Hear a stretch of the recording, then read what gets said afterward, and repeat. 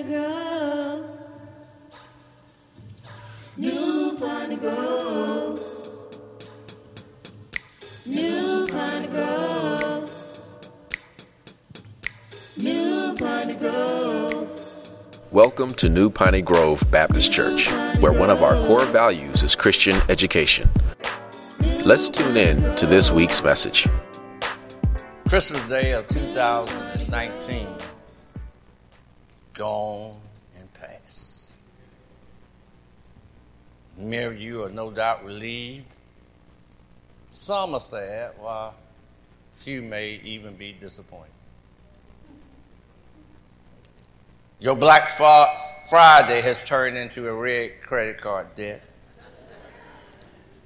And your dreams of a white Christmas have turned into a dark nightmare. For some of the kids, seeing what others got has made them green with envy. And now them and their parents have the Christmas blues. For many, Christmas Day can be more stressful than the days after Christmas. But most often than not, it's those days after Christmas that's going to cause you some headaches. Many are going to spend the next 6 months trying to get out of debt. The expensive toys that you brought are broken. Gifts are torn, returned, and resurfaced. And before you know it, in a few months, we'll be doing it all over again.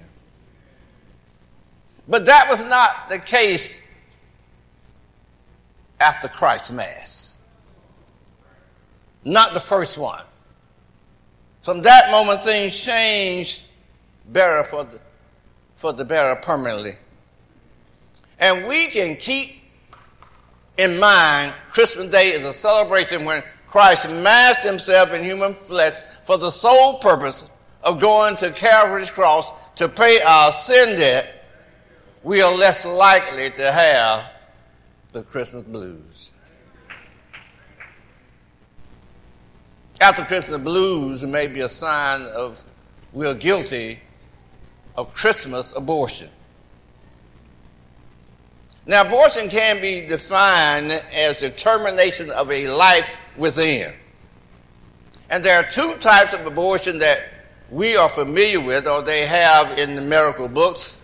One is medical abortion, where it's taking a medication to dissolve the life within the uterus. But there's also surgical abortion, which is a medical procedure to cut out that life within. And for our purpose, I want to add a third, which is spiritual abortion.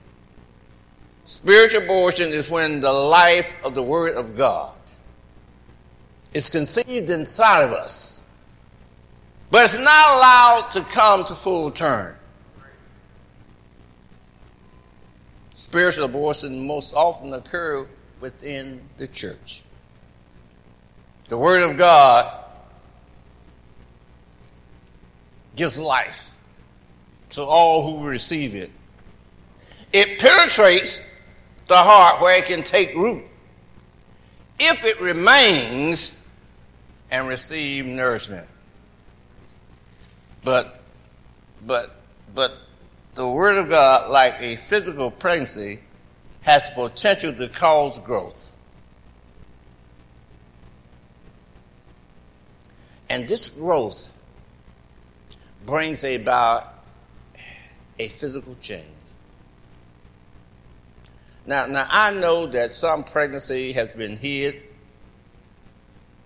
for a period of time that people didn't know, but there still was a physical change. Normally, you can tell when somebody's pregnant. So if you have the Word of God inside of you, something ought to happen where people who see you know there's growth within. No inward growth means no change. No change means there's no life. On this last Sunday of 2019, I want us to examine three passage of Scripture. Now, on the surface, they may not be seen to be connected to each other or even to the topic that we're dealing with today. But I want you to kind of work with me and be patient with me and key in on several words that will connect all of them together and to the topic. Our first passage of Scripture is found in Luke writing in the book of Acts. As Paul is defending himself against the accusation of the Judaizers, those Jews who did not accept Jesus as Savior. Paul finds himself going from one head of government to another. Then he comes to this one particular guy that I want to bring to your attention, found in Acts 26, looking at verses 27 and 28. Paul asks King Agrippa a question. King Agrippa, do you believe the prophets? Then he makes a statement. I know that you do believe. Then Agrippa said to Paul, you almost, somebody said almost, persuaded me to become a Christian. You see, in this first passage, we find a man of power, prestige, and distinction. His own words say, by his own admission, he said he almost believed. But like many today, what happened was he heard the word and something moved on the inside of him. But he refused to allow the word to come to full term in his inner being. In other words, he would not allow the word to stay where it could grow. This is often the case with many in America. They participate in the activities of Christmas. They even go to church. They're touched by the songs and the story of Jesus' nativity scene. But after Christmas, their actions give evidence that they have aborted the truth of Christmas. But spiritual abortion is not just restricted to Christmas. And I want y'all to hear me good on this one. Sometimes we have what we need to call selective abortion of Scripture. Now, we confess that we believe the Bible is God's Word. That is true. But when His Word is spoken from the pulpit or the podium and we don't like it, we abort it. Now, sometimes we abort the truth of the message because of the messenger. Depending upon who it is preaching, what gender, what race, we may abort it. And sometimes we abort the truth because of the method. Some people get excited, some people don't. And this leads me to our second passage found in John. It's a familiar passage for many of you, but I want you to kind of work with me on this. John chapter 3, verse 1 says, there was a man of the Pharisees named Nicodemus, a ruler of the Jews. This man came to Jesus by night, said to him, Rabbi, we know that you're a teacher come from God, for no one can do these signs that you do unless God is with them. In our second scripture, Nicodemus was like Agrippa in many ways. He's a man of power, prestige, and distinction. Nicodemus had heard Jesus teach. And he knew there was something special about him, but he was confused and didn't understand.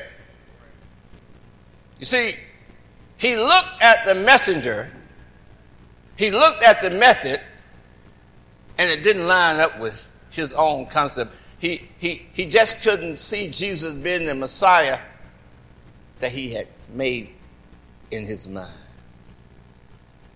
Jesus responded in verse 3 saying, Jesus answered unto him, most assuredly, not almost, but most assuredly I say unto you, unless you are born again, you cannot see the kingdom of God. Some version may use he can't enter the kingdom of God. Jesus explained the reason for Nicodemus' failure to comprehend. And this is true with many people that come to church, sit in the pews, listen on radio and TV, and hear the word of God. They need a new birth experience. You see, Nicodemus almost.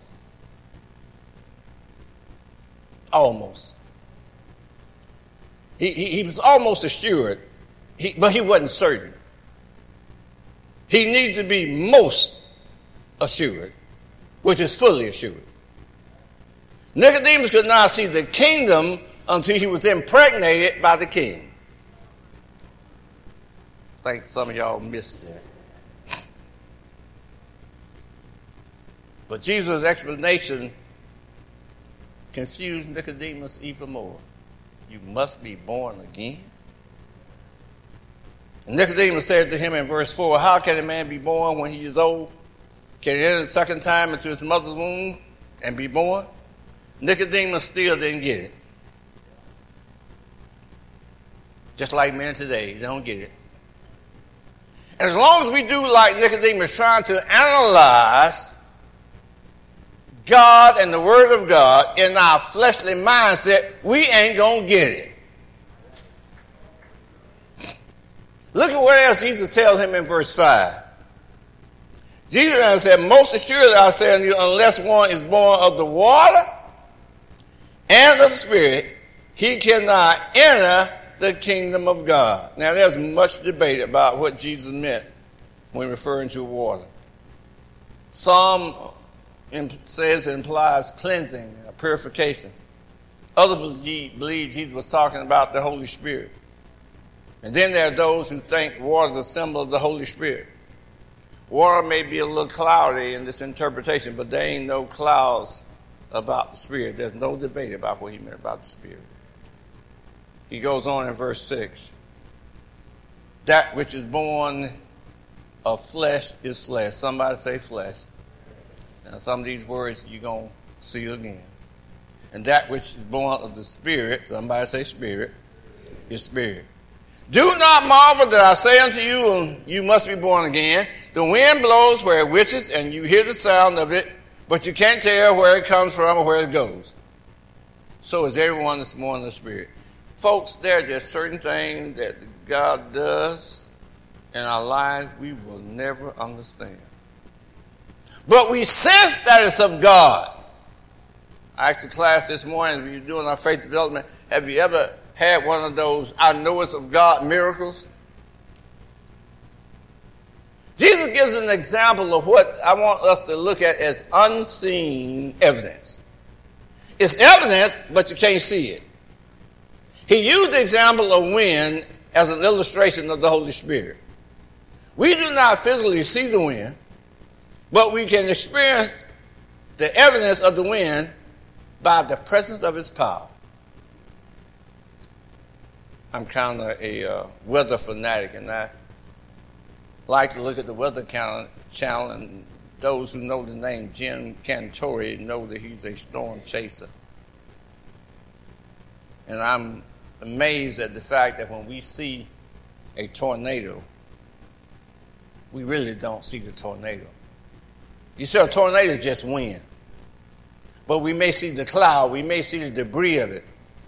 So he used an example of the Holy Spirit. You can't see it, but you can see what it's doing. You can't see it, but you can see what it has done.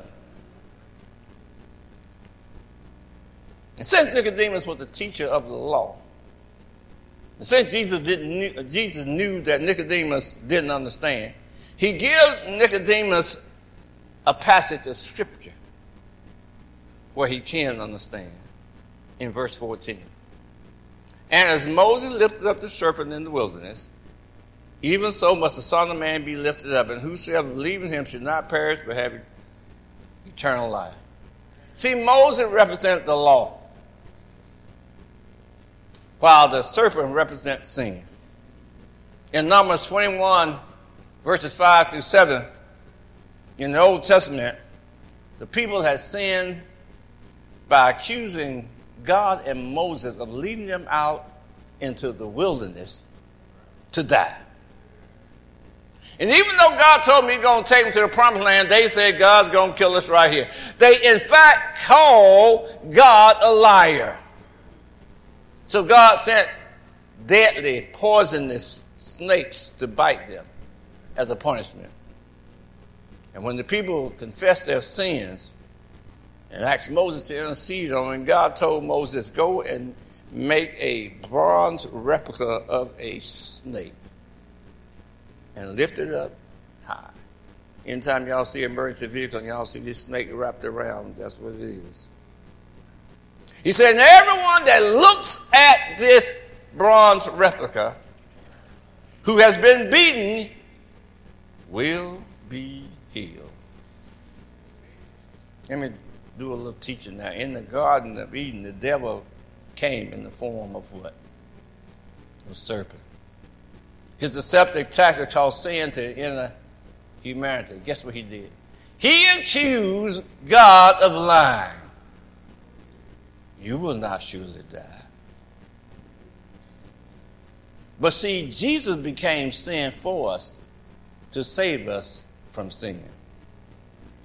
He was lifted up on the cross, and all who look toward him will be healed from sin's punishment of death. It was God's loving grace that saved the people in the Old Testament, kept them from being destroyed. It will also be God's grace, it is God's grace in the New Testament that provides the remedy for sin. Now let's look at this verse that perhaps most of y'all know in a different way. John 3:16. For God so loved the world that he gave his only begotten Son, that whosoever believes in him should not perish but have everlasting life. This most often quoted verse has important implication. It really tells us the sole purpose of the incarnation, which we're talking about this month. But there's more to it than that, and there's something that we often miss because we stop right there at verse 16. Look at verse 17 through 19 with me. For God did not send his Son into the world to condemn, somebody say condemn, the world, but that the world through him might be saved. He who believes in him is not what? But he who does not believe is what? Already. Because he has not believed in the name of the only begotten Son. And this is the what? Condemnation. That light has come into the world and men love darkness rather than light because the deeds were evil.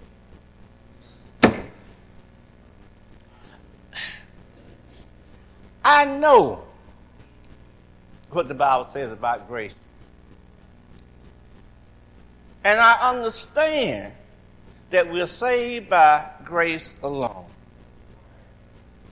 And for those critics that think that sometime preaching hell, fire, and brimstone type sermon has no benefit or effect, I want to submit to you is that while we're telling them that God will save them simply by belief, we got to let them know what's the alternative if you don't believe. We cannot just leave it there where God so loved the world that he gave his only begotten Son and leave people feeling comfortable in their sin.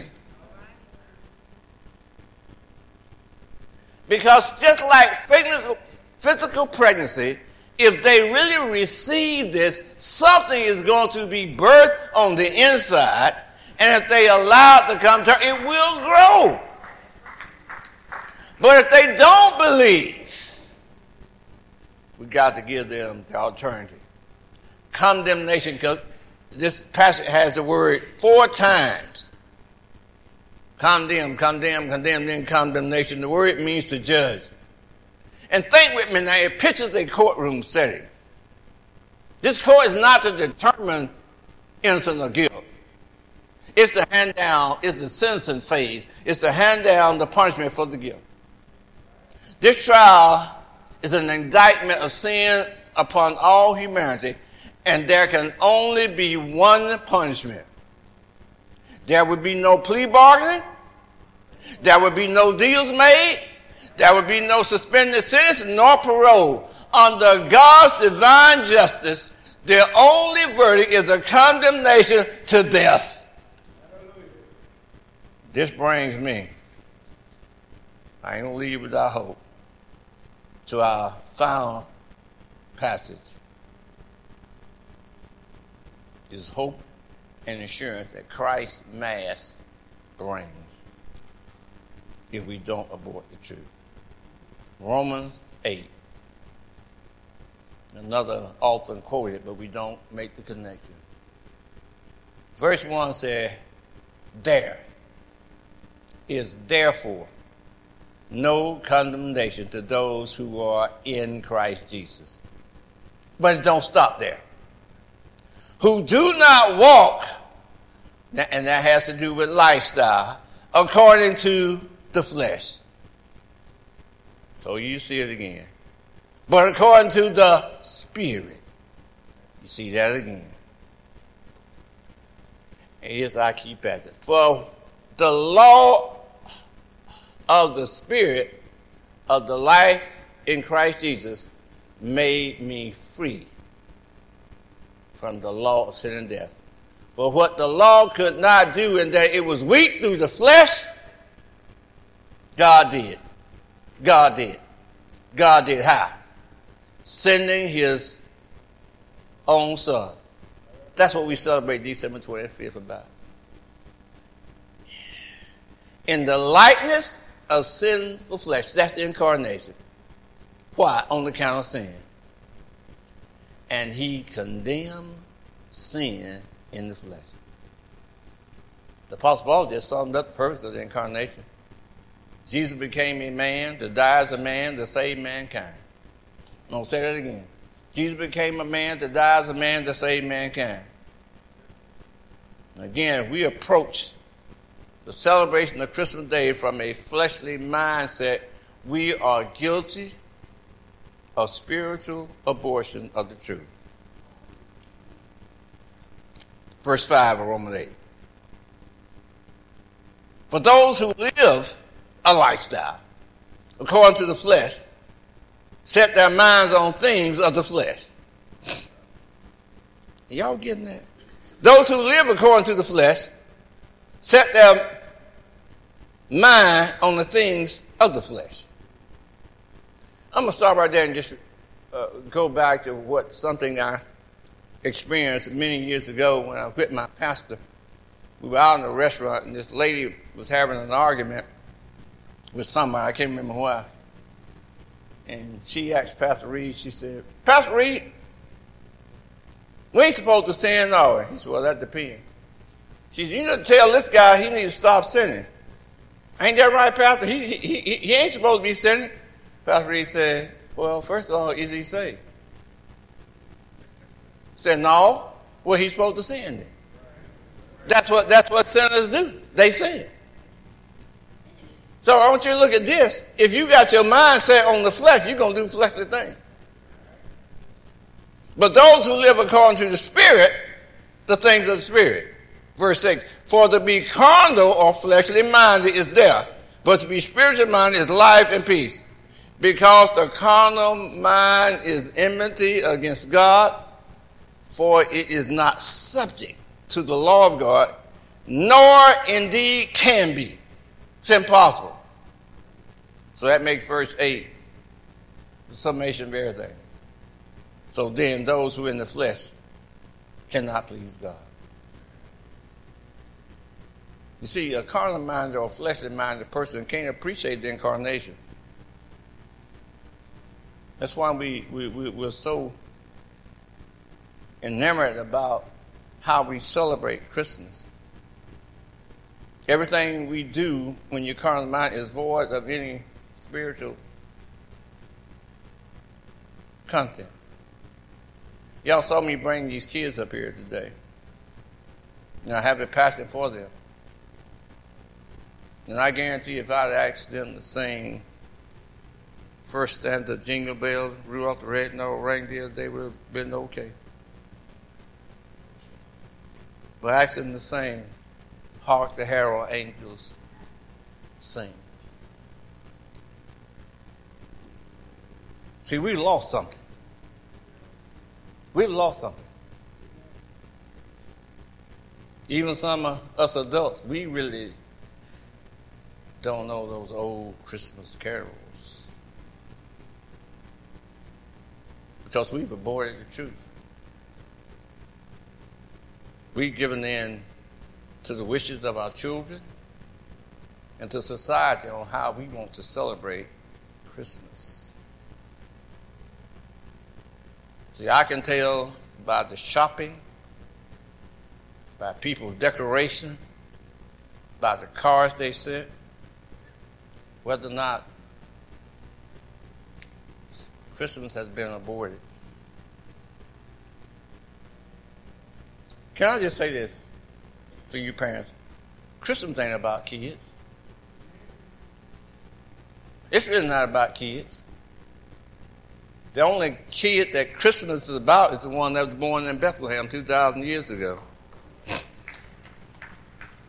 So if our guideline is pleasing our children on Christmas morning, we are guilty of spiritual abortion.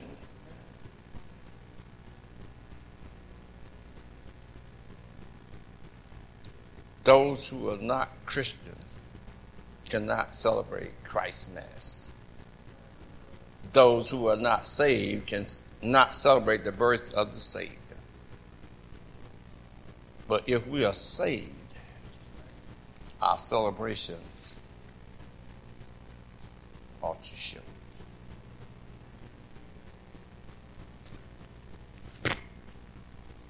Let us stand. Thanks for listening. We pray that you have been blessed by the message. Visit us on the web at npgbc.org for contact information, service times, or directions to our place of worship.